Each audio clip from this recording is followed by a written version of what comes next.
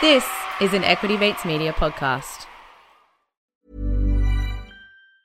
Ever catch yourself eating the same flavorless dinner 3 days in a row?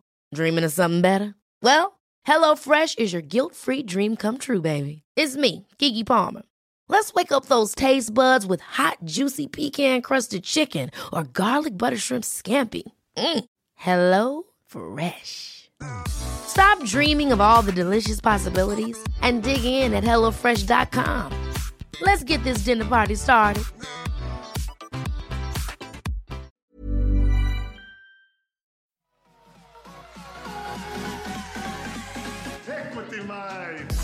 I will say this about investing. Everything you do learn is cumulative. What I learned at 20 is useful.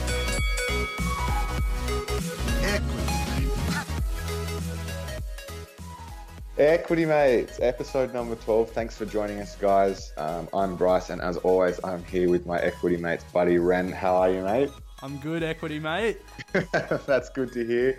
It's been another fun week for us both, and we're excited to bring you an expert investor this week. Yeah, so Michael Glennon is the founder of Glennon Capital, and he specializes in investing in small cap companies. As the name suggests, small cap companies are companies with a smaller market capitalization. So, you're not investing in your Combanks or your Telstras. You're investing in companies that are a little bit smaller and potentially have a little bit more room to grow. So Michael has over 17 years experience in financial markets and over 15 years experience as a portfolio manager and a director of several boutique investment management firms. As one of Australia's most experienced small cap fund managers, Michael was one of the first managers of a boutique listed investment company, running the listed investment company Pacific Strategic Investments, which is now part of Brickworks Investment Company, an $800 million investment company. While at Adam Smith Asset Management as a specialist small companies manager, he was awarded the IMCA Money Management Fund Manager of the Year for small cap Australian equities. Michael regularly appears on ABC Radio, CNBC, and the Australian Financial Review, and contributes regular updates on stocks, sectors, and other topics of interest. We're really excited to bring this interview. We got a lot out of it, and we're sure you will too.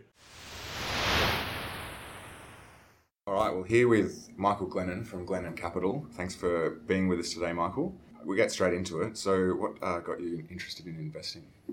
I think I had a pretty inquisitive mind when I was young, so I was always looking at different businesses and investments, and my parents worked for themselves, and they bought their business off my grandfather. So I'd always thought about working for myself and different things like that. So when I first started out, when I was at uni, I went to uni part time, and I worked at ANZ looking at small businesses, and that's where I started to get that interest in investing in businesses. And I think, I just had that wanting to get involved and see what drove businesses. So, did you study any sort of finance-related degrees? Yeah, look, I did an economics degree. I liked it. I found that, looking at the, supply and demand and what affects businesses, and if everyone's making it, it's a really good foundation because fundamentally they're these key things that we look at in investments. So if you're looking at that basic economics, and in that degree, you do a bit of accounting and a bit of law and things like that, so they're all good things to have, to form that foundation for how you think about businesses. And it's true, that simple supply and demand.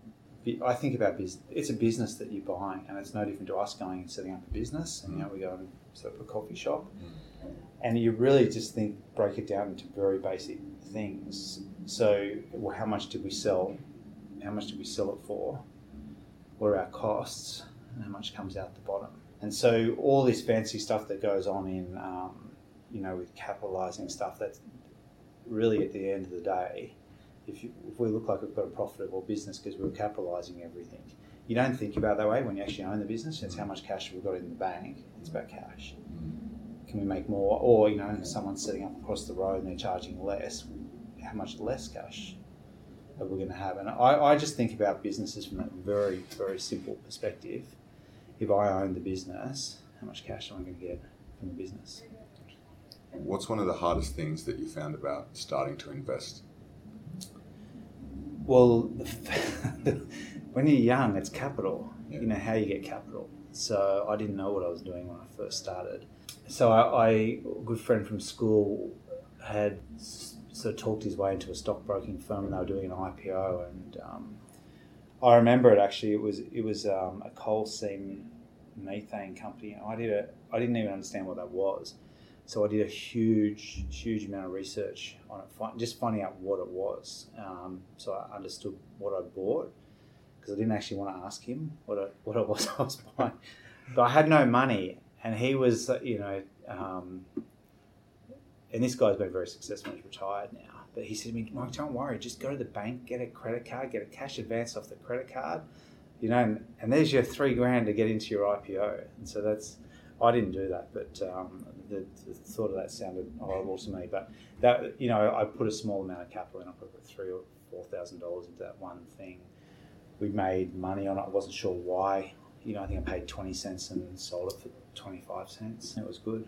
Interesting. It was a good experience. It's something we try and talk to our listeners about, is putting away small amounts of cash sort of each pay, so you can get that initial amount of capital to begin with, because not everyone has $4,000 or $5,000 just ready to go to invest, and it's definitely something that is a hurdle for a lot of people wanting to start but don't necessarily have the ability to do so. I think that's key. If you can get if you get your pay going into your bank account, and then you can put a portion of that, it's so easy now. Like, because when I started, you didn't have CommSec or E-Trade. Yeah. You had to call a broker. You had to transfer cash, which meant going down to the branch and doing it. So now you can go and do it, and you can buy it. Brokerage costs are so low. Save enough where it's not going to impact, and just keep adding. And it's a good piece of advice. So where's your investing journey taking you, and what have been some notable highlights? Well, I'm here at Glennon Capital, and I got my name on the door, which is good. So that's the journey. Nice. But it's a great, this is a great business, and investing's good. And if you're if you're doing your own personal investments, you're working for yourself anyway. So your sort of name's on the door. You can print up something and stick it at home. But the advantage we've got as professionals, as you get to go and you talk to people. So the journey along the way has been really good, and I've worked with some amazing people. So I was lucky enough to, when I was young, my first exposure to funds management, I think I was 22 or 23. I left ANZ when I finished my degree, and went and worked at Mercantile Mutual, and that has produced some of the most amazing small cap managers in Australia. How long have you been running Glennon for? This business we set up in 2009. We got a license in maybe 2010, and that's sort of when we kicked that off. Yeah. And so, just for our listeners, you're a specialist in small cap investing. Yeah. Can you explain what a small cap is and how you became to specialise in that? There's 2,200, 2,300 companies listed in Australia. That mixed in amongst that, there's listed funds and different things like that. What small caps are is the smallest. So the very smallest stock, up until our definition of it is anything that's not in the top 100. So we don't invest in BHP, NAB, CBA, any of the top 100. I don't know what's going on there. And I do find them a little bit boring. I think the really sexy end of the market's the small end. They're easier to understand. A NAB is like 10 or 20 of my companies. So everything outside the top 100 by definition is a small cap. The small ords is stocks ranked from 101 to 300. So the top 100 is top 100. Then the next 200 is what the constituents of the small ords. By definition, but that then also leaves a lot of stocks that are outside of the index for us to choose from to invest. So mathematically, it should make it a little bit easier to perform, because your choice set, if you're a top 100 manager, is those 100 stocks. If you're a small cap manager, you've actually got, say there's 2,000 stocks listed, you take off that 100, you've got 1,900, and you're only getting measured against the index stocks in the next 200, so you've got a big set of which you can pick, so it should make it easier to find 30, 40, however many stocks you're owning that are attractive. So you're saying theoretically, you're saying that the ASX 200 is actually made up of 50% small cap? Half of the 200 will be small caps. We don't really invest, we're more skewed towards the smaller end, like under 300 mil is really where we play, because I think you can get businesses. It's a lot easier to get a business that goes from making $1 million profit to $2 million than to get a company that's making 50 million to go to 100 in terms of profit. Well, going off that then, what is your investing philosophy or style? It's common sense. I always view it as I can only have one investment, so any one of the stocks in the portfolio. So I think of them, number one, they're businesses. We're buying a business. It's not, you're not trading shares or whatever. You're buying a business.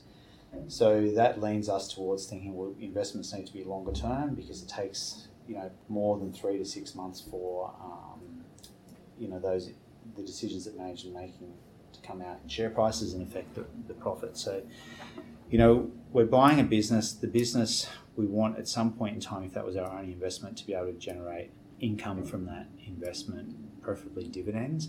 However, with small caps, a lot of them are using all that capital to grow, in which case that's fine, because we're seeing the value of our asset increase all the time. And we're there as a partner to provide them with capital. That's our role if we understand the business, and that's a good situation. So, as I said before, if we went and opened up the coffee shop downstairs and it's growing and we want to go buy some seats and we want to put some umbrellas up because it's growing, we're selling more and more coffee every day, we might actually not have any cash profit. And then the growth actually could be a problem that we need someone to bring someone else in to help us get bigger. And so that's our view on the small caps. If they're not producing cash flow, we're happy that the business is growing. So if you were to put it in under an umbrella, I mean, we talk in the show about value investing or growth or momentum, and you would put yourself in the growth? I can tell you what I don't put myself in. I don't put myself in technical analysis because I don't understand it at all. Yeah. I just think I'm buying a business. Yeah. So, we're looking long term what we think can happen with the business and where it can go. So we're just buying businesses where they're listed. We do buy some unlisted businesses here, so there is no sort of liquid market in them. It's about what we value the business at, what the management team is doing. But we do have some growth and we have some value investments. And I've always struggled, and we've had a few missed opportunities. So one of the things we've never owned is REA Group, the realestate.com business. Yeah. Because always to me it looked very expensive, and if anything I was probably a little bit cheap not wanting to pay up for it. I've gotten better at doing that by saying, hey, here's a good business, it's got good people running it, it's got good prospects, however it looks expensive. But if you can say, but hold on, I might be paying 50 times in terms of PE now for this business, but what is it going to be 3, 4 or 5 years out? Just being a little bit longer term and a little bit more strategic about that investment. But we don't want to pay for blue sky. We've got to really clearly be able to see what that company's doing, how it's getting there, and what's happening in the market. And I couldn't do that with an REA. Some examples that sort of come to mind for me with that is Bellamy's and A2 Milk. I got in at Bellamy's and then didn't get out before it hit the floor, and A2 Milk is trading at a very high PE at the moment. Exactly, yeah. But they upgrade their profit again a couple of years ago. So Alec, who is the other co-host, and myself sit back and go, should we... Well, Alec is in A2 Milk, but I'm not, and I'm thinking, is it too expensive? And it's sort of along the lines of what you're saying, am I just being too cheap because still 4 or 5 years down the track it might be continuing to grow. It's and like, how do you know? Look, that's the challenge with the business. But, I'll give you another example of something. Okay. So one page was listed, and it was a new paradigm getting a job. And so they were going to use this big Facebook and different social media to sort of be able to bring people in. And it was going to save a lot of money for, big corporates using it, who were getting thousands of applications coming in, and they were sort of going to make the whole lot, a streamlined sort of process. And so the shares went from 20 cents, and I think they went up to like $6.80. So you would have made a huge amount of money out of it. And because it was running up so much, I thought, well, maybe I'm missing something and I'll have a look at it. And so we started to do some research. And firstly, I couldn't understand it. So I can't invest in anything I can't understand. And I think that you're best, if you don't understand it and you spend a bit of time trying to understand it, just stay away from it. There's 2,000 companies out there I can invest in. Just find some that you understand and that you understand really well. But with one page, what we did is I went back and I had a couple of presentations which I downloaded from the stock exchange. And this is stuff that anyone can do, and it's a common sense sort of filter. I thought, well, I'm clearly missing something. But when I go back to the accounts, I'm missing even more because the revenue was less than 300,000. It might have been $250,000 for a half or a quarter, whatever. It didn't justify the $600 million market cap company, and I would never have been able to, feed myself if that was my only investment. And yes, it had grown, but that's just pure speculation, because I went through and I actually got on LinkedIn, and in the presentation she had 4 or 5 companies that they were working with, big blue chip companies in the States. So I emailed the chief technology officers of all those businesses, and we had great little banter on the email, and then all of them didn't respond when I asked them. We had banter about one page, what they would be prepared to pay for that service, and not a single one of them replied to that email, which made me think none of them are going to pay anything, and they were all using it because it's a free trial, and it was obviously free because there was no revenue coming into the business. And now that stock's suspended, they're kicking her out, and it's back at 20 cents at $1. We were talking about shorting it. We did. That was one where we got in there and I couldn't understand it. I did some work on it. I should have been able to understand it, and I couldn't. And as a result, now you felt bad when it was running up, and there's this fear of missing out. Should I get in? But on the way back down. Interesting. Well, you mentioned in there that one piece of advice is to, for someone starting to invest, is definitely invest in something that you know and understand. Is there any other pieces of advice that you would give to someone starting out? I think that it's that common sense. Just think about it as you're buying a business, and you're really just buying an asset. So it doesn't matter whether you're buying a business or if you're buying a car. You've always got this decision about you're buying an asset.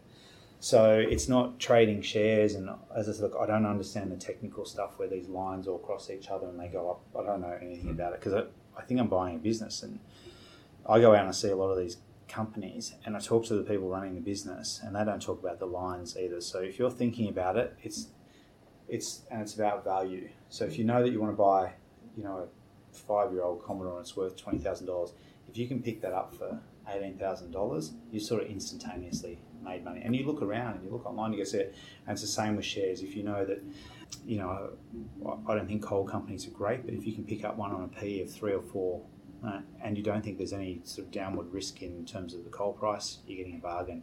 So look around, hear through, ignore all of the noise. We've made good money just by having common sense. If a company misses a number, forecast earnings number by a small amount, and you've seen it just happen in this reporting season, and the share price is down 30 or 40%, that business is not 30 or 40% smaller because they missed a small target. So I think it's just common sense, know what you're buying, and having a bit of conviction, because to make really good money out of shares, you have to own them for the long run. You have to start, and if you start when you're young and you hold them for a very long period of time, you can make fantastic money. I wish I'd never sold a share, because I've had some amazing things that I've sold too early, and I've gotten better at holding them. That's a really good piece of advice, and it's something that I'm still learning as well, is the value of patience and the value of time when it comes to this sort of stuff, and compound interest as well. That's the big thing, the compounding. Reinvest your dividends. It's like free money, the reinvest. It's just so important, that compounding and reinvesting. And I saw something the other day that, and so this is relevant for young people. If you invested something like $5,000 when you were 14, which is a big ask, I guess, but then you only put $1,000 in a year until you're 19, and you reinvest all of your dividends into the market, you end up, and it's a long period of time, but just from that small investment with $265,000. Wow. Something of that magnitude. It's a big number just from a very small investment, and the compounding at a low rate. Yeah. So, and then if you add to that all the time, and that doesn't include adding to it, and then if you add just a little bit of money to that, $1,000 a month or whatever it is, you end up with a very big. If you thought the only way to get a more defined jawline with natural-looking results was through surgery, think again. Juvederm Volux XC is a non-surgical injectable gel filler that improves moderate to severe loss of jawline definition and can help you achieve natural-looking results with little downtime. Even better, this improved definition lasts up to 1 year with optimal treatment. No maintenance required. Improve jawline definition for a smooth, sculpted look with Juvederm Volux XC. For important safety information and to find a licensed specialist, visit Juvederm.com. That's JUVEDERM.com. Not for people with severe allergic reactions, allergies to lidocaine, or the proteins used in Juvederm. Common side effects include injection site redness, swelling, pain, tenderness, firmness, lumps, bumps, bruising, discoloration, or itching. There's a risk of unintentional injection into a blood vessel, which can cause vision abnormalities, blindness, stroke, temporary scabs, or scarring. Talk to a licensed specialist to find out if it's right for you. Hold up. What was that? Boring. No flavor. That was as bad as those leftovers you ate all week. Keke Palmer here, and it's time to say hello to something fresh and guilt-free. Hello Fresh. Jazz up dinner with pecan-crusted chicken or garlic butter shrimp scampi. Now that's music to my mouth. Hello Fresh. Let's get this dinner party started. Discover all the delicious possibilities at HelloFresh.com. Portfolio. Well, what has been one of your best investments? And this doesn't have to be a financial investment. It can be anything that you feel has been of benefit towards your investing career. Yeah, look, I think the best investment for me, this is going back a long period of time, but and I'll be really honest about it, was a company called REAC, which was formerly Reinsurance Australia Corporation. It was listed. It was a reinsurance company, so it was providing insurers with insurance, and it went into, they stopped writing insurance and they wound down the insurance book. And this is where one of those things we do talk about doing analysis. And so to be honest, I bought it at 28 cents and then I sold it at 26 or something like that, and I lost a bit of money there, and then I bought it at 24 cents and then I lost money. But the whole time I kept trying to work out, I knew there was a big asset base within the business, and I knew that for each of the insurance claims, and insurers don't like to pay out money, they try to fight you to. And so, I wrote it, I lost money like consecutively all the way from 20 cents down to 28 cents down to about 7 cents. And I bought them at 7, and I was at the very bottom of the market, and I bought more at 15, and I way surpassed it at small amounts of money. I sort of had a bit, and we still do it here. I sort of had stop losses in, so when I got down, I wasn't losing too much capital, but I was convinced because the amount of work I'd been doing, and so my timing wasn't right in terms of when I got in. I probably should have waited till it had started to turn a little bit, and that was when more people. So I think I was probably onto that idea a lot earlier than most people, because if I'd been late, it would have already turned. Because people start to work out, hey, look, there's a big pool of money, and I ended up from 7 cents, making 10 times my money on that investment, and that paid for. I was able to go out and have a very nice deposit for a house or an apartment, as it was back then, and so that helped. Being there, and I'd done the work, and I was convinced. And then we had a similar sort of situation with, and it was nice because I'd had that experience. We had a similar situation with Rams and that business when it went through a similar experience. So there's been a lot of good investments that we've had. Well, not a lot. There's been 5 or 6 that we've made amazing money out of that don't come along that often. I'm looking every day, and I've probably had 5 that we've made 10 times our money on. But it's there getting in, doing the work, keeping an eye on things, and that wasn't a growing business. They were asset plays that were right, and that's a real value type situation. So. It's also another good thing to point out as well that not everything is a win, because I know starting out, a lot of people often think that this is a quick win game. You put money in and you hear all of these crazy stories of people making 10 times, 20 times their money, but they often forget to tell you how many times they've lost their money. So it's comforting to know that one of your best investments has been one where you bought in and you lost money before you made. So yeah, I lost money 5 or 6 times, but you have to be careful about these people that do have that perception that the stock market's this quick money type thing.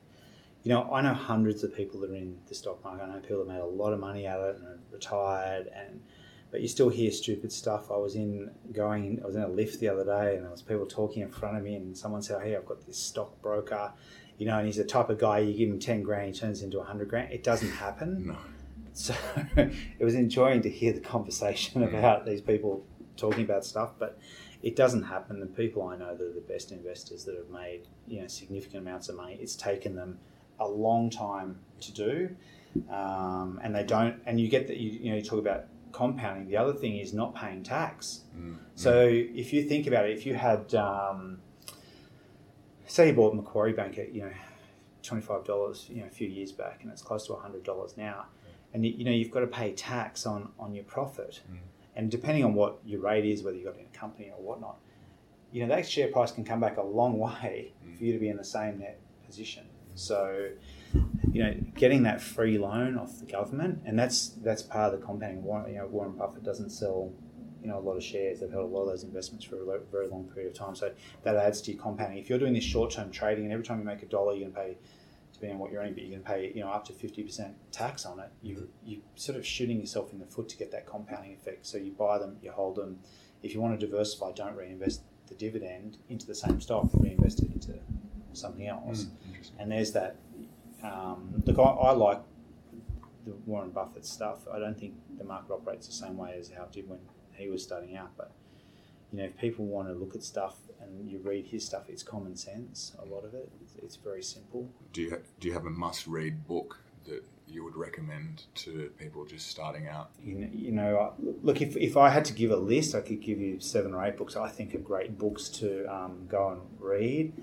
I think you go and read all the Berkshire Hathaway annual papers because I think it's common sense. I think there's a couple of people who've done studies on the investments that Berkshire Hathaway made in the early days.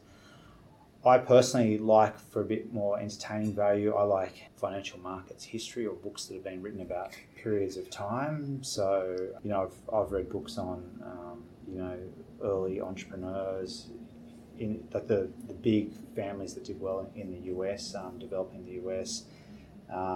Trevor Sykes' books here on things. So we went back and we bought a copy of Money Miners, which was his book, I think, published in 1978 about the Poseidon boom. And that was people retired off the Poseidon boom, but it only went for about 3 months. And it was a very interesting story about resources in Australia. But that really puts it into context, and it's got a bit of a numerical basis. You can get a copy on Amazon or somewhere for $5 or $6. It's cheap. It's a pretty old book. So things like that are interesting. Looking at what happened in .com boom. Look, any book you can get on finance is good, and reading about what happened, so you become more knowledgeable and make you a better investor over time.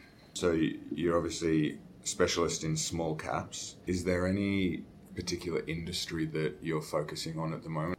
Where we look, we're more bottom up, so we don't try and.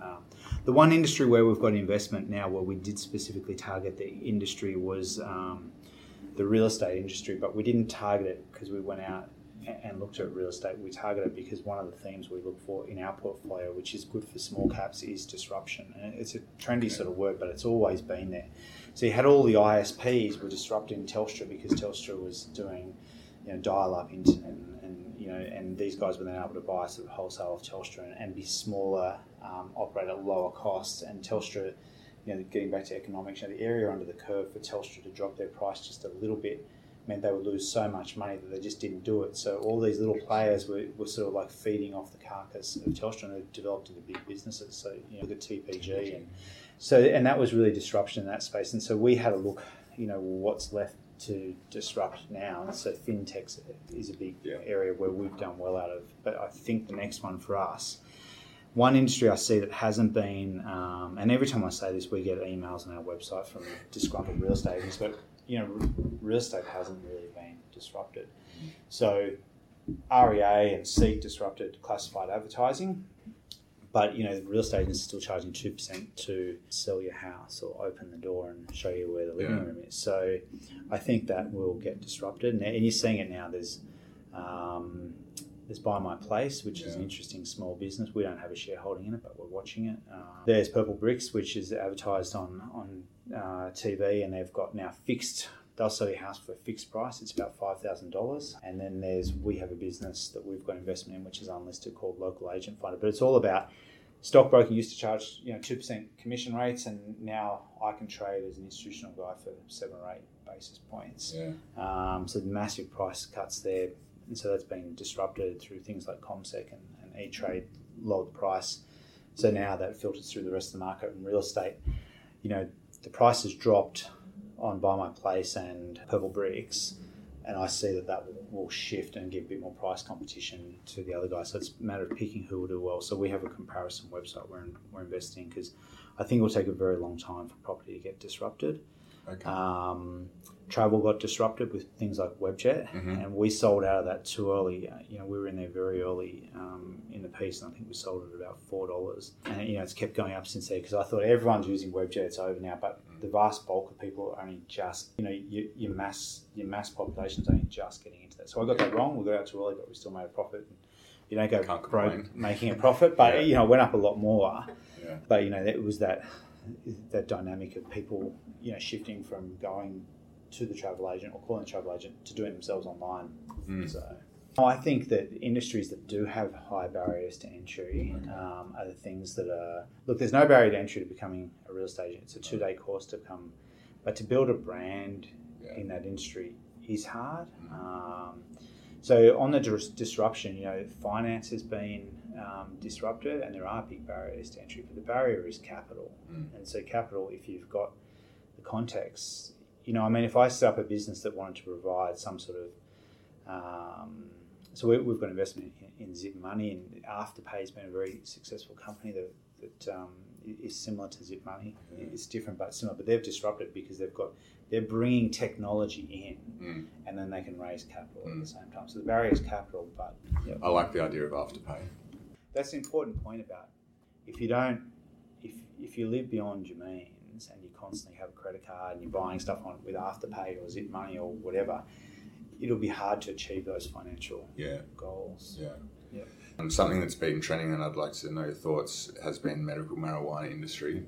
Is that something that you're keeping an eye on, or you think it's a buyer beware, or what are your thoughts on that? It's an agricultural stock, and throw into the mix that it's an agricultural stock that's got highly regulated, licensing issues. That's my view on it. I think I can go buy an almond crop and it's unregulated, but it's subject to all the same factors that most agricultural stocks. I'm sure some of the businesses will do well in that sector, but it's just a crop at the end of the day, and I think it's got a very small end market. Right. A video that you recently did on your website was about volatility. And something that I hear a lot of my mates talk about, people starting to get into it and they read it in the media, is how do you capitalize on a volatile market? Should we buy the index or jump in on a listed investment company that's following trend, that sort of stuff? What are some ways that you think beginners could capitalize on a volatile market, or is the market at the moment a buyer beware as well, in the sense that... No, I think I love volatility. That's probably what we said in the video. Volatility is really good if you know what you're buying. So for us, I'd probably have at any point in time, we only own about 40 positions in the portfolio. I've probably got 10 orders on now, a bit below market. I'm very patient. Sometimes I don't always get my stock, but because small microcaps are pretty illiquid, there can be a 5% spread between the bid and the offer price. So I'm happy to sit back. I'm happy to be patient. I'm happy to get my stock. If you read that stuff on Warren Buffett, in some of their investments, it took them 2 or 3 years to get their investment. So if I'm patient, I get stuff at the right price. And all the analogy is, if everyone thinks the world's going to end and they sell off a heap of stocks, it's like buying your $20,000 Commodore for $18,000. And if you keep picking up $18,000 Commodores, and they're worth 20, and you think that they're worth 40, you just get that little bit extra incremental return. And then I look at our shares in our listed investment company. I was surprised.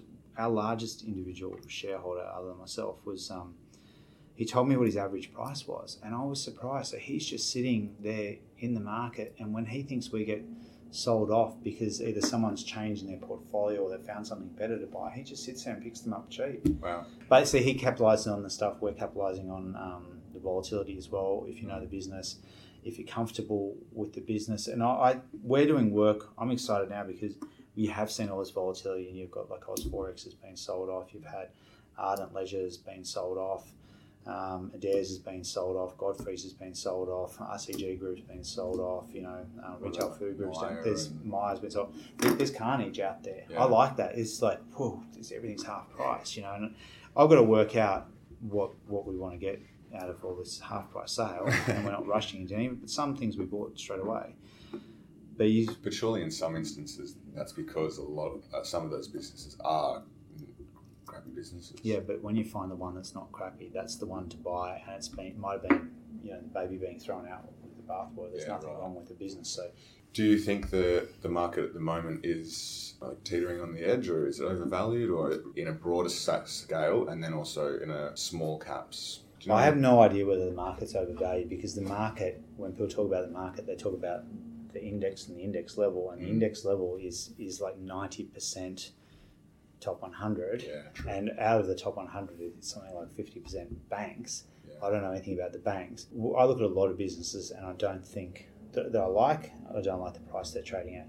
So we run a watch list of about 200 resource companies and maybe about, I don't add it up, but maybe 400 or 500 industrial businesses, so that we can keep an eye on all them, and if anything happens with the price, every week we review it, and it spits out things. We put a price in where we think that business is worth for what we know. We're constantly updating it.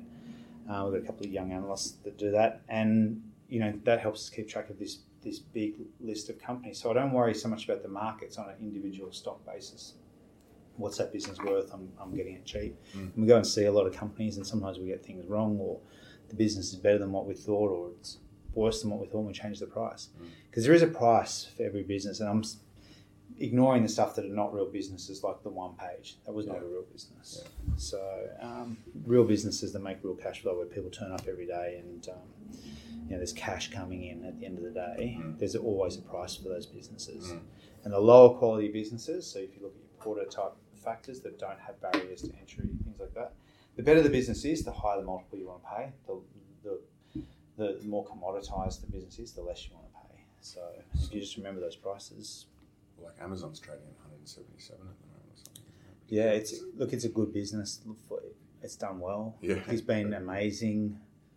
I feel I was on the Furniture Review and Bezos was standing next to me, so I thought, okay, I've just got to if I move one space over to the right in the Furniture Review, and it was a separate article, but he's been incredibly entrepreneurial.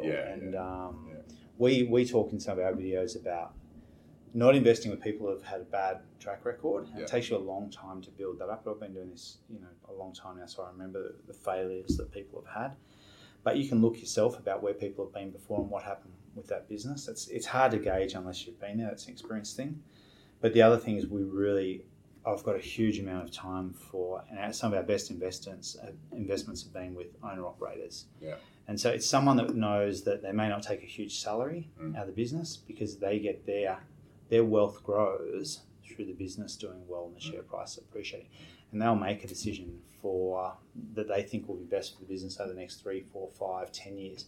Whereas quite often lower quality professional managers will make a decision that's right for them to get the maximum amount of their short and long-term incentive bonus. And there's been studies done on that. And you can see there's been, I was talking to a hedge fund guy about the other day, and he mentioned a couple of companies that all those directors and CEOs should be put in prison. He felt very strongly about it. Yeah. Wow. So, Amazon is making a profit, but proportionately to its revenue, it's very small. And when we're talking small caps, something that I like to look at as well is obviously if it's generating some revenue, it's not pre-research on top, that's micro caps. What's your opinion on, you talk about cash, but are you talking revenue or are you talking profit, or what's the interplay between the two? Look, when you look at, so if you go back to the dot-com boom, it's probably a bit before your time, but it was amazing how many of those companies were able to build revenue very quickly with no profitability. So it's how sustainable the revenue is going. So if it's not making a profit, in terms of a cash sense, you've got to look at what's happening. So you've got to look at the cash flow statement, what's happening to the profit. So you want to make sure when there are all these high growth, I don't like these tech type startups where you get a room full of people and it's a great place to work. They've got a ping pong table, they've got a bar, a fridge here, and it's full of stuff. But you want to make sure that, if it's not making money that's growing revenue, that the revenue is sustainable, recurring, or that they're building something that it will get a lot bigger. I've struggled historically with businesses that trade on very high PEs. I mentioned REA before.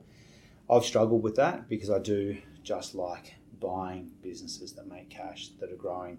They've got someone there that's got a vision. If they're going to raise capital off shareholders, that they're going to make sure that capital is incrementally more accretive and adds value to the business. It's a big thing. Then from an economic standpoint, where do you see the broader economy and how's that helping or maybe disadvantaging small caps? Well, I have this fundamental view. If you look at the equity market over the last 50, 80 years, it's grown. And it's had periods, like decades, where it hasn't grown. So we try and buy a portfolio of businesses that we think will be bigger or generate cash flows. So when I look at the economy and where I think it's going, I more look at the businesses we've got. And then in the context that the market has grown, the economy's growing, there's GDP growth rate, and so there's an inflation rate. So provided that the economy's growing and the world's growing, the market should over time get bigger. If you look at the constituents of the ASX 100 now, they're not the same companies that were the constituents 10, 20, 30 years ago. You want to get into the businesses. The nirvana situation is to get a small or micro cap company and ride it all the way up and let it become a big cap, and it's in your portfolio and you've never sold it. Maybe you make 100 times your money. It hasn't happened to me yet, but that's so. I just think I'm not so much worried where the market's going short term. Yeah, right. As long as there's nothing that's going to impede growth in Australia and make us go backwards. As long as we have that rate of growth, whether it's 3, 4, 5%, I just need to get companies. And I always ask myself, can this company grow faster than the rate of GDP over a long period of time? If you were to give a piece of advice to encourage someone to start investing, what would you say?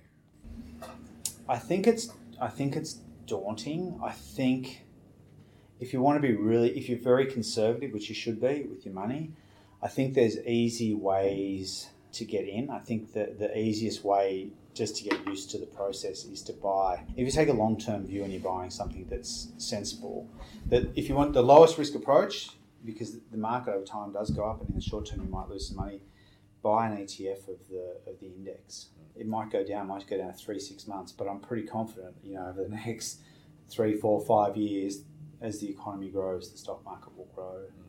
And you won't lose money on that. So that's the basis. Then you've got familiar with the process of buying and selling, how it works, and using whatever software you're using. I think Comsec and E-Trade are great platforms. And then I think after that, if you want to do it in a low risk way, look at some of the LICs out there. Some great people managing LICs, not because that's what we manage, but because they're listed. And I think the ASX is a great platform. The ASX is such a great platform. You buy our LIC. And you go to the ASX announcements and you can see what our NTA is every month. Yep. There's commentary on what we're doing. There's annual reports there. You can look at the balance sheet of the business. You can see, there's no gearing and things in it. So you can start to get familiar that way. But then there's the common sense thing. It's like buying, it's like buying the car, and that's why I make that analogy. You're buying a business. So do you like the business? Buy it, I'm happy that you've said that, because in our previous episodes we actually talked about ways in which you can find some companies to invest in if you had no idea, and one of them was just to look around your day-to-day. If you work in a shoe shop, for example, then look at the brands that are selling the most and then have a look at those sort of companies. So that's great. So if you work in a shoe shop and you were there now, you would know that right now this year that apparently Adidas has it all over Nike. No one's buying Nike. Really? And little things, this is a good example. So we talked to, I saw the share price of RCG, which owns Athlete's Foot and owns DC Hype. Okay. So it went from $1.40, I like cheap stuff, so I went from $1.40 to $1. And I got straight in the taxi and I went out, I rang them up and went out and saw them, and I spoke to the guys, and I got a bit of a feeling that it was going to be a bit soft, so we didn't buy any shares. And then they've had a subsequent profit downgrade, and that business is now, it's gone from $1.40 down to $1, and then it went straight down to, it's about 68 cents now. So it's even cheaper. Wow. But on the weekend, and this is another thing you can do, I've got a separate email address, and for the retail guys or anyone, I go, if we're looking at a business, I go to their website. If they've got a newsletter, I subscribe to their newsletter. Okay. So I don't go to that email a lot because it gets spammed heaps by all these people. But Rebel had a sale on Saturday. They put out 20%, one day only, 20% off everything in the store at Rebel last Saturday. So the two good things, you subscribe, you can get everything cheap when there's just one stuff. Secondly, it's a bit of a lead indicator that these guys are really, it must be a bit weaker than what they thought. Yeah. Is it going to affect the result? So it's good to have all these subscriptions to different things. So there's little bits and pieces that you can always do to start to check. Yeah. No, there's some good actionable things that I think are of value, and also even subscribing to your weekly videos I think is a great opportunity to get access to people like you free. Like the amount of free information that's out there is fantastic. I just wanted to quickly go back and say for our listeners that LIC is a listed investment company and an ETF is an exchange traded fund. And that Glennon Capital is a listed investment company specialising in small caps, which we've discussed today, and they are open to retail investors like myself. But I think it's been great, Michael. Thanks for your time. Really appreciated you coming on the show. You've had some great pieces of advice, and so really appreciate it. Thank you. Equity Mates and the people appearing in this program may have positions in the companies mentioned. This is general advice only. Please speak to a financial professional to understand how it may pertain to your individual situation. Even on a budget, quality is non-negotiable. That's why Quince is the place to score high-end essentials at 50 to 80% less than similar brands. Get your hands on buttery soft cashmere sweaters from just $60, Italian leather jackets, and so much more. And the best part about Quince, they exclusively partner with factories committed to safe, ethical, and responsible manufacturing. Elevate your style without the elevated price tag with Quince. Go to quince.com/upgrade for free shipping and 365-day returns.